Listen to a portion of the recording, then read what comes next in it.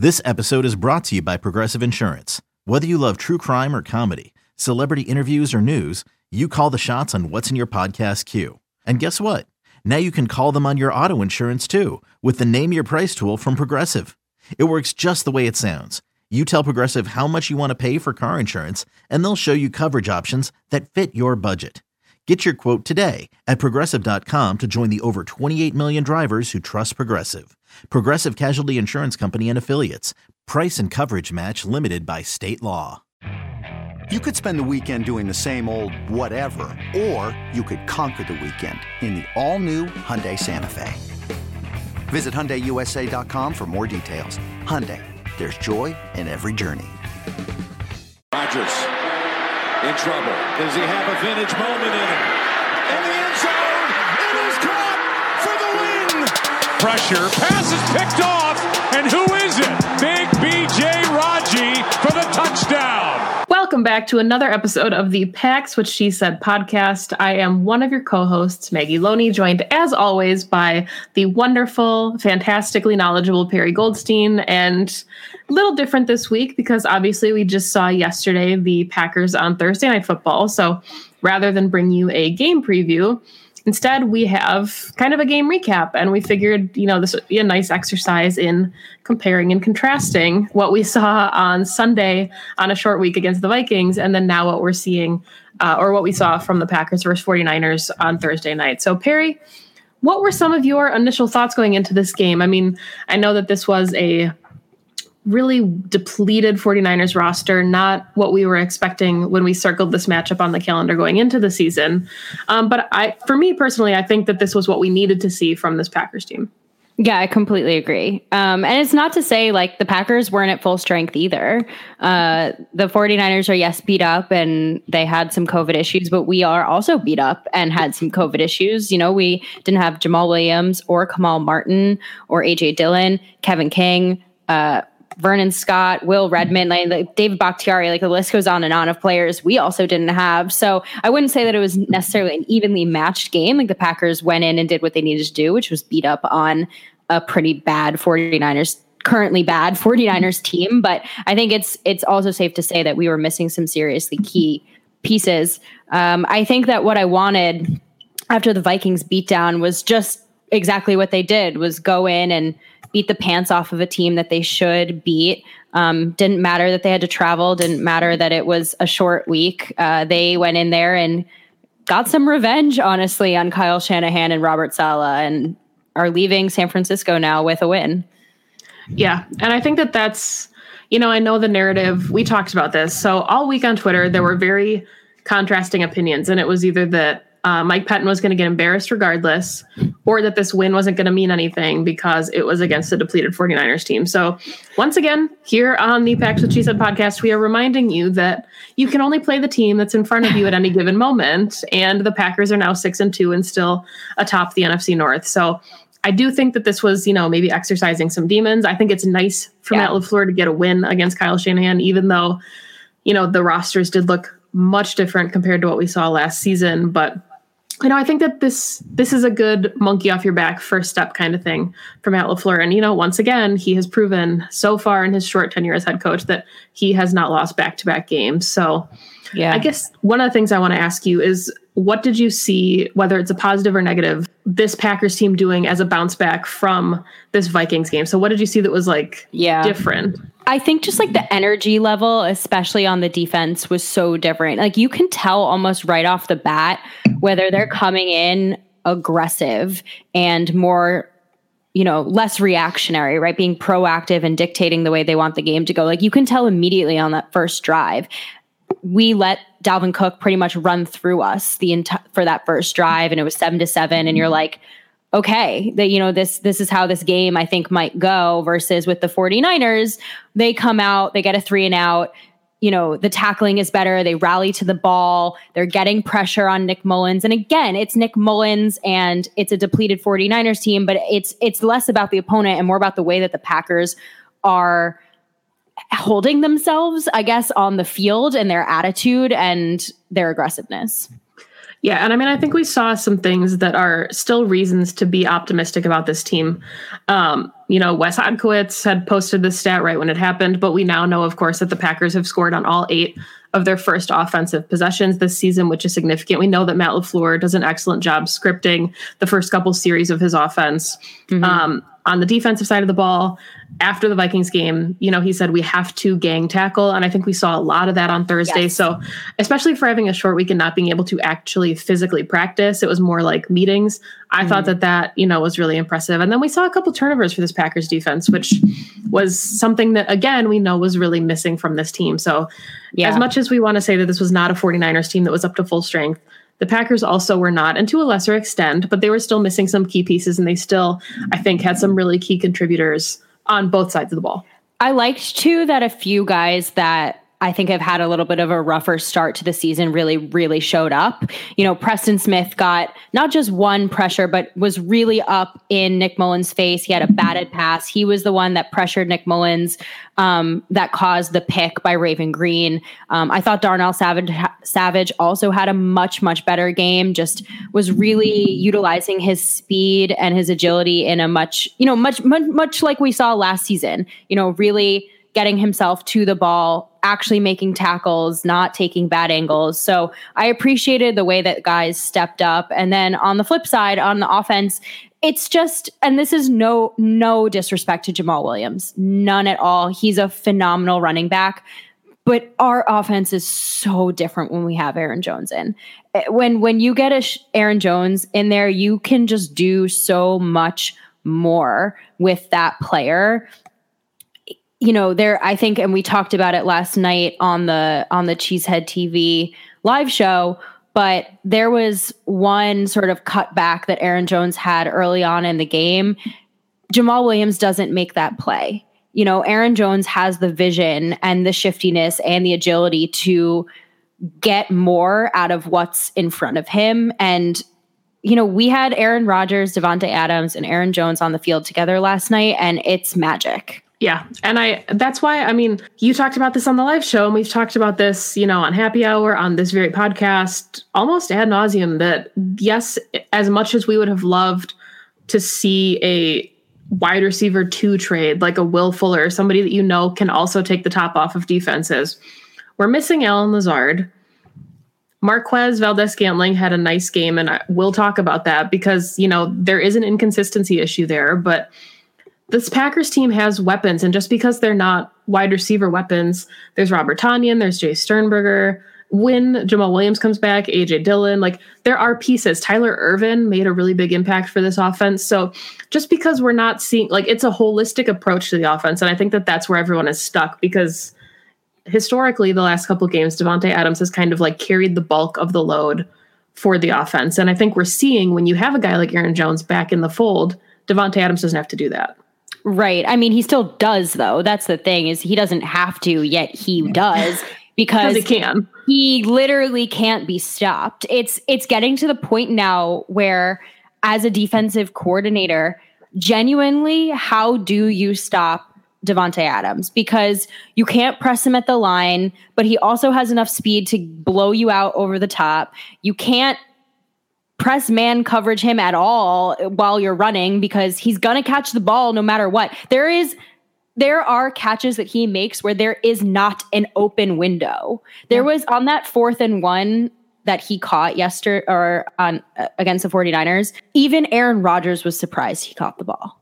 He was like, I know that I put the ball in a good place, but I couldn't believe he made that catch. And that's just who we have now. So I think the commentary around, we need a wide receiver too, we need more weapons, is somewhat predicated on, we rely too much on Davante Adams. I don't think it's a reliance when someone is just producing at the level that he is. It's not forceful. He just balls out. And if he is the first read and he's quote unquote open, whatever that even means anymore for him, then that's where they're going to feed the ball to, and it's succeeding, and it's so fun to watch. And like you said, we're going to get Allen Lazard back, and that's only going to drag defenders away from Davante Adams because he actually garners the respect of defenders now as a legitimate wide receiver threat. So I think the Will Fuller thing is, yes, exciting. It would have been awesome, but at the same time, not really that necessary.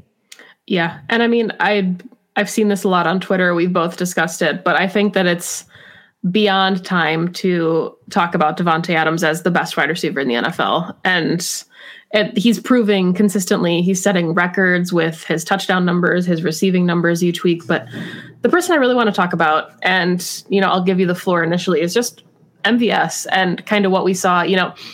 Every time we see him perform, there's an inconsistency issue there where he has a couple drops. But then if you look at his stat line, is this who he is? 2 out of 4 receptions, average of 26.5 yards, 52-yard long, and his 2 receptions were 2 touchdowns. Like, is this MVS? Right. Yes. And I think that's fine. He is wide receiver 3. He's got insane speed to the point where not even Aaron Rodgers can outthrow him.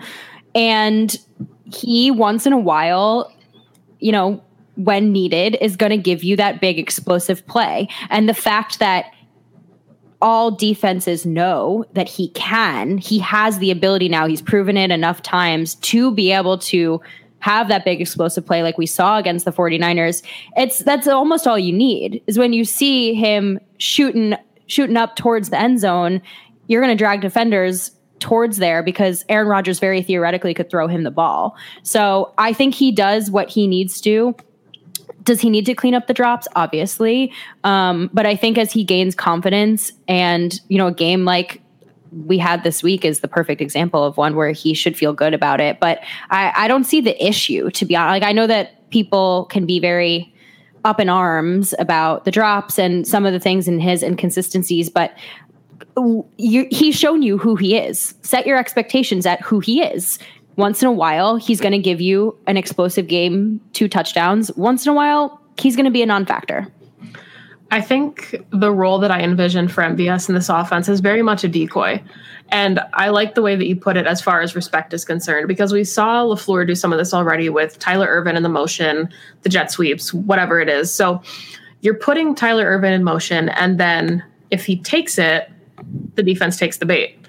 But there's going to be a point where he doesn't take the handoff, and then you have Aaron Jones up the middle, or something happens. And this is kind of the way that Matt LaFleur schemes his guys open, and just it's the idea of being multiple, right, for this offense. And MVS is the same way as wide receiver 3. When you're in 11 personnel, either MVS is going to take the top off your secondary, and they have to respect that and drag players with him, freeing up like a Davante on a crosser, or you have no respect for that because you're like, all he has is speed.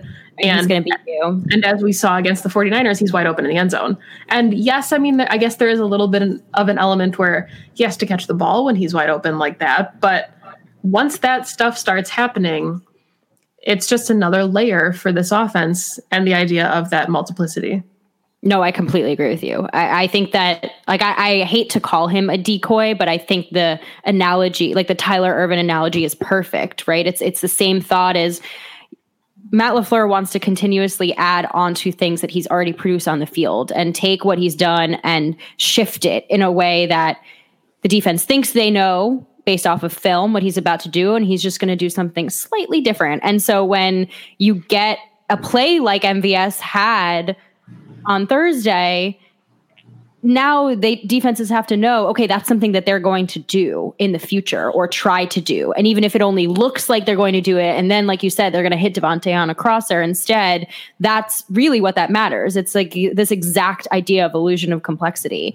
And I don't have as many issues with MVS being that in that role as some other people, I guess, necessarily do. Yeah, I'm with you. And is there anybody else you want to touch on offense before we kind of flip holistically to the defense? Yeah, I want to talk about Tyler Ervin, honestly, because I thought he looked great.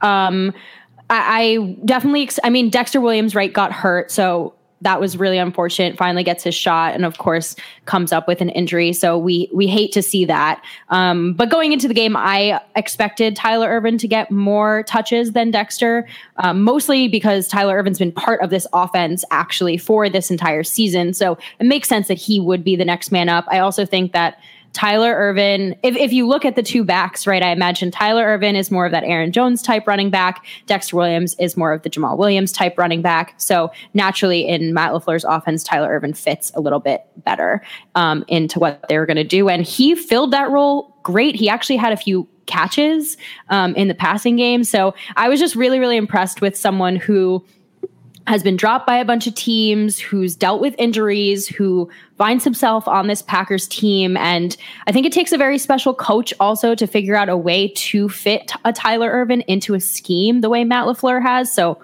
props to him for finding this weapon that's working. He's becoming a little bit of an integral cog in this offense between the motion and now seeing what he can do, not just in the run game, but also in the pass game. I'm just very, very impressed with him. Yeah, no, I'm totally with you. And I think one other person that I would mention before we shift to the defense is just Elgton Jenkins. I mean, talk about just a phenomenal second round pick. And this is why Brian Gutekunst was so hesitant to give up a second round pick for Will Fuller, because you either have to pay Will Fuller a significant amount or you're giving up the opportunity to find a player like the Packers found in the second round in Elgton Jenkins. I mean, started at left guard, obviously the Packers starting left guard all season, and then has to fill in a pinch at left tackle and fills in seamlessly. And also shout out to Billy Turner for starting the game at left tackle and within a play having to move over to right tackle when Rick Wagner got hurt. So just the way that the Packers offensive, like Adam Stenavich, phenomenal job with the offensive line. We are seeing some of these offensive linemen play probably their best football. Corey Linsley, Lucas Patrick. It's been really impressive. We have some major Corey Linsley love here, like major Corey Linsley love. And the craziest thing is that this offensive line is playing so well, and yet we're missing our best player on that line still. So it's only going to get better when David Bakhtiari does come back. And I think it's really nice to see that, you know, that is a blue chip player. That is a star elite player that you don't want to push back from injury. And the offensive line has been able to play at a level where David Bakhtiari can heal. And you know that the Packers aren't going to put him back until he's 100%. And the fact that we can play and without him and still have, you know, great pocket protection for Aaron Rodgers is huge. So yeah, shout out to the offensive line. So this is going off script a little bit here, and I just want your opinion on this because I've been thinking about it. I'm sure we're going to talk about it in the coming months, but with this free agent class that's coming up, we've gotten a look at what this team can look like without them, right? And you said earlier in the show, we agreed this offense is different with Aaron Jones, and historically you do not pay money for running backs. We haven't seen yet what this offensive line looks like without Corey Linsley, but we're seeing on defense in the secondary that Josh Jackson is playing well, and Kevin King kind of becomes expendable if he's unable to heal and get back on the field. Yep. Now, most of Packer Nation is convinced that David Bakhtiari comes back, and I'm not of the camp that I think that he should go elsewhere. I would love for the Packers to bring him back, but you have John Runyon, who theoretically could be your left guard if you slide Elgton Jenkins over, but you have a young, ascending player. Do you consider moving a player like Elgton Jenkins to left tackle? No. Not even in a million years. You do not get rid of a player like David Bakhtiari. You just don't. I think the list of free agents to sign is David Bakhtiari and then a wide margin and then everyone. You just don't get rid of a player of his caliber at a position that is so valuable. I think what it's showing us is that we have a backup plan, that if David Bakhtiari goes down, we're good. But that doesn't mean that you get rid of him in free agency. I mean, if we're worried about cap space, fine, give him I think they can franchise tag him or they can do some kind of like 5th year option, whatever that it may, I don't know what the actual term is, but you know what I mean? Like we don't have to actually pay him yet, but you don't get rid of a player like that. Now on the flip side, like you said, with Kevin King, that's a little bit harder for me because finding solid corners is very difficult in this league. You know, we got very lucky. We drafted Jair Alexander. He's a star. Again, finding a star is like 1 in a million. We've seen the carousel of cornerbacks through the Packers over the last decade. So that's why the idea of letting someone like Kevin King go is difficult for me to swallow. But in the same vein, Josh Jackson actually is playing quite well. And statistically speaking, he's actually playing at a very equal level to Kevin King. So when you have someone on a rookie deal that you can, expect to step up, he's only getting better, honestly, as he's getting more playing time, which shout out to you for saying this is why they don't bring Tramon Williams back, because it gives other, some of the guys in the depth chart opportunities. Like, exactly. Like, Kevin King goes down, Josh Jackson comes in, and look, he's playing just as well as Kevin King is. I think Kevin's a little bit better in coverage and a little bit better in, the run game. But again, baby steps. Like, Josh is only getting better. So I think the writing's a little bit on the wall for Kevin King, because also the cornerback market is quite expensive. And when you have, like, if I had to choose, right, let's say they bring David Bakhtiari and Aaron Jones back. Those I think are pretty obvious choices. And then you have to choose between a Corey Linsley or a Kevin King. You're going Corey Linsley every time. So that's my free agent opinion. No, and I'm with you. And I think if you look at, they might lose Rick Wagner. He might be expendable after this season. But if you have David Bakhtiari back at left tackle, we've seen how good Billy Turner looks at tackle. And, maybe guard is out of position for him. And the money felt astronomical when they brought him in last year in free agency, because we were like, really, for a guard? Like, that's so much money. But he's been so dependable, and he can play anywhere on the line. And you have 2 years left on his contract after this season, and he can be your right tackle while you look at a guy like Josh Nijman, or maybe you draft somebody to play tackle. But I'm with you. Or you have John Runyon. Yeah. But I think David Bakhtiari has to come back. And I think if you would have asked anybody in Packerland before the season started, Kenny Clark and David Bakhtiari were your priorities. And I don't think that has changed. And of course, they locked up Kenny Clark. So David Bakhtiari has to be the next man in line for that. But one more to go. Flipping then to the defensive side of the ball holistically, I want your first impressions. Just, what we saw. I think, we talked about this a little bit before, that we saw a lot better tackling. The defense got their first red zone stop of the season, which is kind of wild to even think about, but that did happen. And we saw more pressure. So after, the performance against the Vikings, what were some of your key takeaways about this defense? Yeah.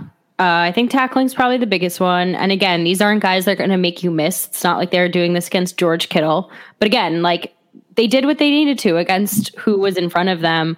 I thought the pass rush really showed up again this game in a big way.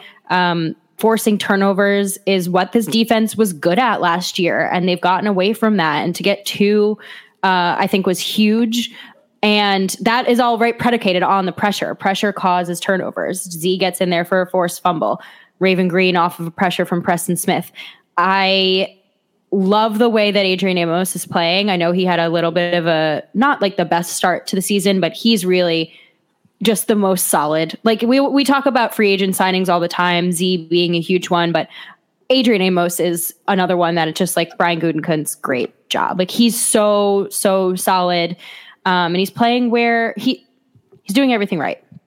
I think that I just am still not like convinced by them until we play a better offense and they show up in the same way against a more equal offense. Yeah. And I mean, I know that some of it you could argue is garbage time and just trying to stay ahead of this 49ers offense. But Richie James comes in and puts up 184 yards on the ground and a touchdown, or through the air and a touchdown. And it's just, and it's no disrespect to him, but some of the coverage was just so soft. And I think we all kind of agreed going into this game, like, you're playing 5th and 6th string wide receivers, like what we wanted. We were also playing our 5th and 6th string defense at that point. Like, all our starters had been taken out by the time Richie James scores a touchdown at the end of the game. So, well, the touchdown, yeah, but like the middle of the defense to me, and I think part of it is, they didn't have Kamal Martin. Chris Barnes got injured midway through the game, but it just felt like we were still seeing some soft coverage, and I think it would have been a really good opportunity to see some of these guys in press man, especially like a Josh Jackson and Kadar Holman. I agree with you, but I also think that, like, I just think that's not Pettine. Like, I completely agree. I would love to see that. We have the personnel to do that. I just think that we have a coach that's not calling that. And that's at the end of the day, a little bit of the issue. Yeah, no, I agree. And that's a good point, is that it could be more of Pettine than anything else. But, we obviously saw Jair Alexander left the game with a potential concussion. We haven't heard any confirmation yet on that. Hopefully he's available for next Sunday against the Jaguars, but now we kind of have like a mini bye for this Packers team to heal up. It's going to be needed. There were a ton of players that left the game with injuries. I thought Kadar Holman looked really good filling in for him. Still, I think some question marks on the defense as a whole, but I do think, like you said, we're seeing some baby steps, but until we do it against another contending team, it's hard to put too much stock in these baby steps. No, yeah, exactly. And if we replicate this right against, I don't know, the Panthers, maybe with Christian McCaffrey coming back, or when we play the Titans, then that's a performance in which I can say, okay, we can go into the playoffs and we can play at a high level and make a push into, late January, February. But I appreciate that they came in with the energy. I'm sure that this was like mentally a game where they were like, we need to dominate. And it was pretty much total domination for the entire game. It was 31-3 at one point, and it was over by then. So I think anything after that to me means nothing. A shout out to Mason Crosby for kicking a 53-yard field goal. Thought he was hurt. Guess not. I thought that was a fun why not, because they're already up so much. Like, let him try it out. So he had a little moment there. Very exciting. And glad to see that he's feeling okay, because we need him moving forward. Yeah, and I think it was interesting. I haven't been able to listen to the post-game pressers yet, but, one of the narratives after the loss at Lambeau was like, maybe this team is reliant on some crowd noise. And if they're unable to, quote, like find their own juice, they rely on that noise from the fans in the stands. And we saw them go into Santa Clara without fans in the stands and bring their own juice. And I think that that's what we need to see more of moving forward. And I don't know if it's because it's the 49ers and there's a history there and an animosity, and this team needed to get the monkey off its back and prove that they can win out west. But we saw that. And now we just, we need to be able to see that continue moving forward. So before we wrap the show, we do, I think, need to talk about the fact that there was another COVID positive case for this Packers team. We know, obviously, through the reports that A.J. Dillon tested positive on Monday. We thought the game might go into question on Tuesday. Jamal Williams and Kamal Martin were added to the close contact COVID reserve list. All three of them were unavailable to play. Obviously, the game was played on Thursday, and as of Friday morning, we found out that another Packer player tested positive and played in the game, and that happened to be Chris Barnes. So the Packers, we talked about, they have this little mini bye now. Potentially, they could get some guys back for the Jaguars next Sunday, but, we're starting to see more cases pick up around the NFL now, more COVID cases, and by all accounts, this game probably should not have been played, even though the Packers, yes, obviously left with a win. Yeah, I mean, I think that the NFL is just a reflection of what's going on in our country. So with cases rising everywhere, the NFL is not going to be immune, and this is going to happen. And unless they literally shut themselves in their homes, I think this is just something that we're going to have to deal with games moving forward. There's definitely some protocols that the NFL has put in place that I question. Like you said, this game shouldn't have happened on Thursday night. It just shouldn't have. I think it was reckless and dangerous to all involved until you can give them a few days to contact trace and figure out who is actually sick and who is actually positive and who is negative, and give them time. It was a Thursday night game. They could have pushed it to Monday. They could have given themselves 4 days. And that was really disappointing just from like an NFL perspective for me, because now, like you said, another player just tests positive who played in the game last night, and who knows who he infected. And yes, the Packers now have 10 days to get this right, and they will figure it out, and they will do their testing and follow protocols. But it's just really frustrating. Like these, sometimes I'm about to go on a little soapbox, so I'm sorry. Sometimes I feel like people view NFL players as just like actors or pawns and not people. Like, these are human beings who are getting this deadly virus and have to go home to family members, and some who may have people in their lives who have pre-existing conditions. A lot of them have really young children. Like, some of them may have pregnant spouses. Like, it's not the way that they're being treated, to me, is not indicative of any level of respect for how much they're putting out there. Like how on the line they're putting themselves. And I know that it's just a game, right? But this is also their livelihoods. And if they don't play, they don't get paid. And so there's like a lot going into these decisions every week. And the NFL could very easily make a week 18 or a week 19 and give these guys the ability to heal. And we've heard players who've gotten sick who have said, I've had symptoms for weeks now. I've had symptoms for months, or I can't breathe the same way I used to. Like this is not just something that you test negative and then you're good. There are long-term consequences and long-term effects. And this is not just like a football injury that, they chose this job, therefore they might tear their ACL. Like this is very different. And I just don't appreciate the way that some of these players are being treated. And I'm pretty disappointed that they didn't postpone the game. Well, especially knowing that there's potentially a 2-day incubation period. So if you're in close contact, and we saw tests come up for the 49ers on Wednesday. So that means that the game being played on Thursday is irresponsible because they could be getting more tests all the way through Friday. And then, the game's already taken place. So you have all these players around each other. It's not to mention the Jaguars running back who has been not able to play this season, had to bow out of his sophomore season in the NFL because of COVID complications. And I know that we always talk about how, money speaks volumes in the NFL, and maybe this is me as like an optimistic observer, but when I think about the NFL and I think about the impact that it has on people and, the way that COVID is being handled in our country, if we can get a handle on it, more people can come to games, which would increase revenue. And imagine Super Bowl Sunday without any spectators. Right. Like it is a huge event.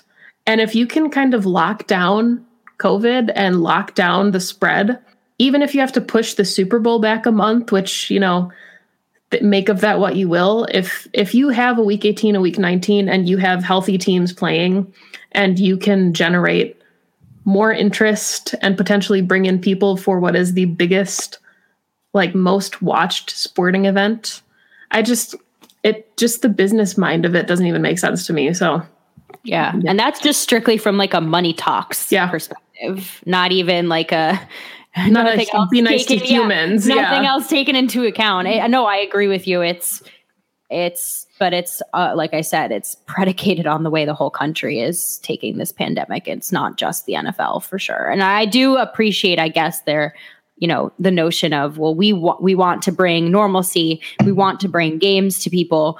We are doing everything we can. And I think they, for the most part, have done a good job without having a bubble, right? Because the NBA did what they did because they bubbled. The NFL decided that was too difficult. I agree. I think that would have been a shit show.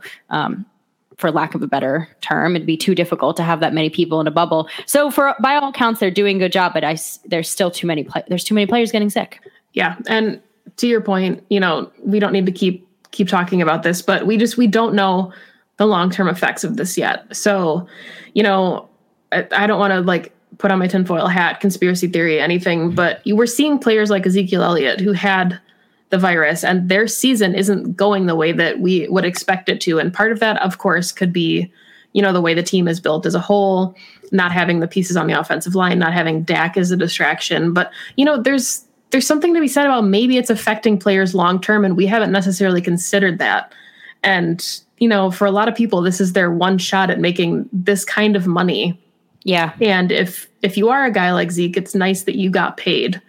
But there are plenty of players who may never have the opportunity to even get paid that could put themselves at risk long term. So I guess wrapping that up, wear a mask if you want to see the Packers play football, okay? Because Wisconsin's cases are going up an insane amount, and we want to get to Green Bay and see the Packers play. And it's going to be a memorable season for a number of reasons, but I would hate for it to be memorable because the Packers won a Super Bowl and had an NFC Championship game at Lambeau Field and nobody got to come see it. Right. So where do we go from here, Perry? Well, I guess we'll say that, this was obviously a recap show, which is different from what we usually do because of the wonky week. Next week, we'll be back to our regular schedule, and we will preview the Jaguars. It'll come out on Friday like it always does. And until then, we will wait to see what happens with the Packers roster health-wise and hope for the best. Yeah, and I mean, things to look forward to. Alan Lazard should be back. Christian Kirksey might come back as well. Right. But David Bakhtiari should be back. So lots of good things, kind of on the schedule set to happen before the Packers play their 9th game of the season. I had to do some quick math there in my head. So Perry, where can all of the people find all of your work on social media? Just follow me on Twitter at Perry_Goldstein. All my work gets retweeted and posted there, and links are in my bio. So that's the easiest. Yeah, because she's busy. And if you did not catch her yet on the Cheesehead TV live show, please make sure that you go watch that because it was fantastic. And we heard that Corey Benke listens to Pack's What She Said. So what's up, Corey? You can also follow me on Twitter at Maggie J. Loney. All of my work that I do is there. So thank you, as always, for listening to this show. Go Pack Go. Go Pack Go.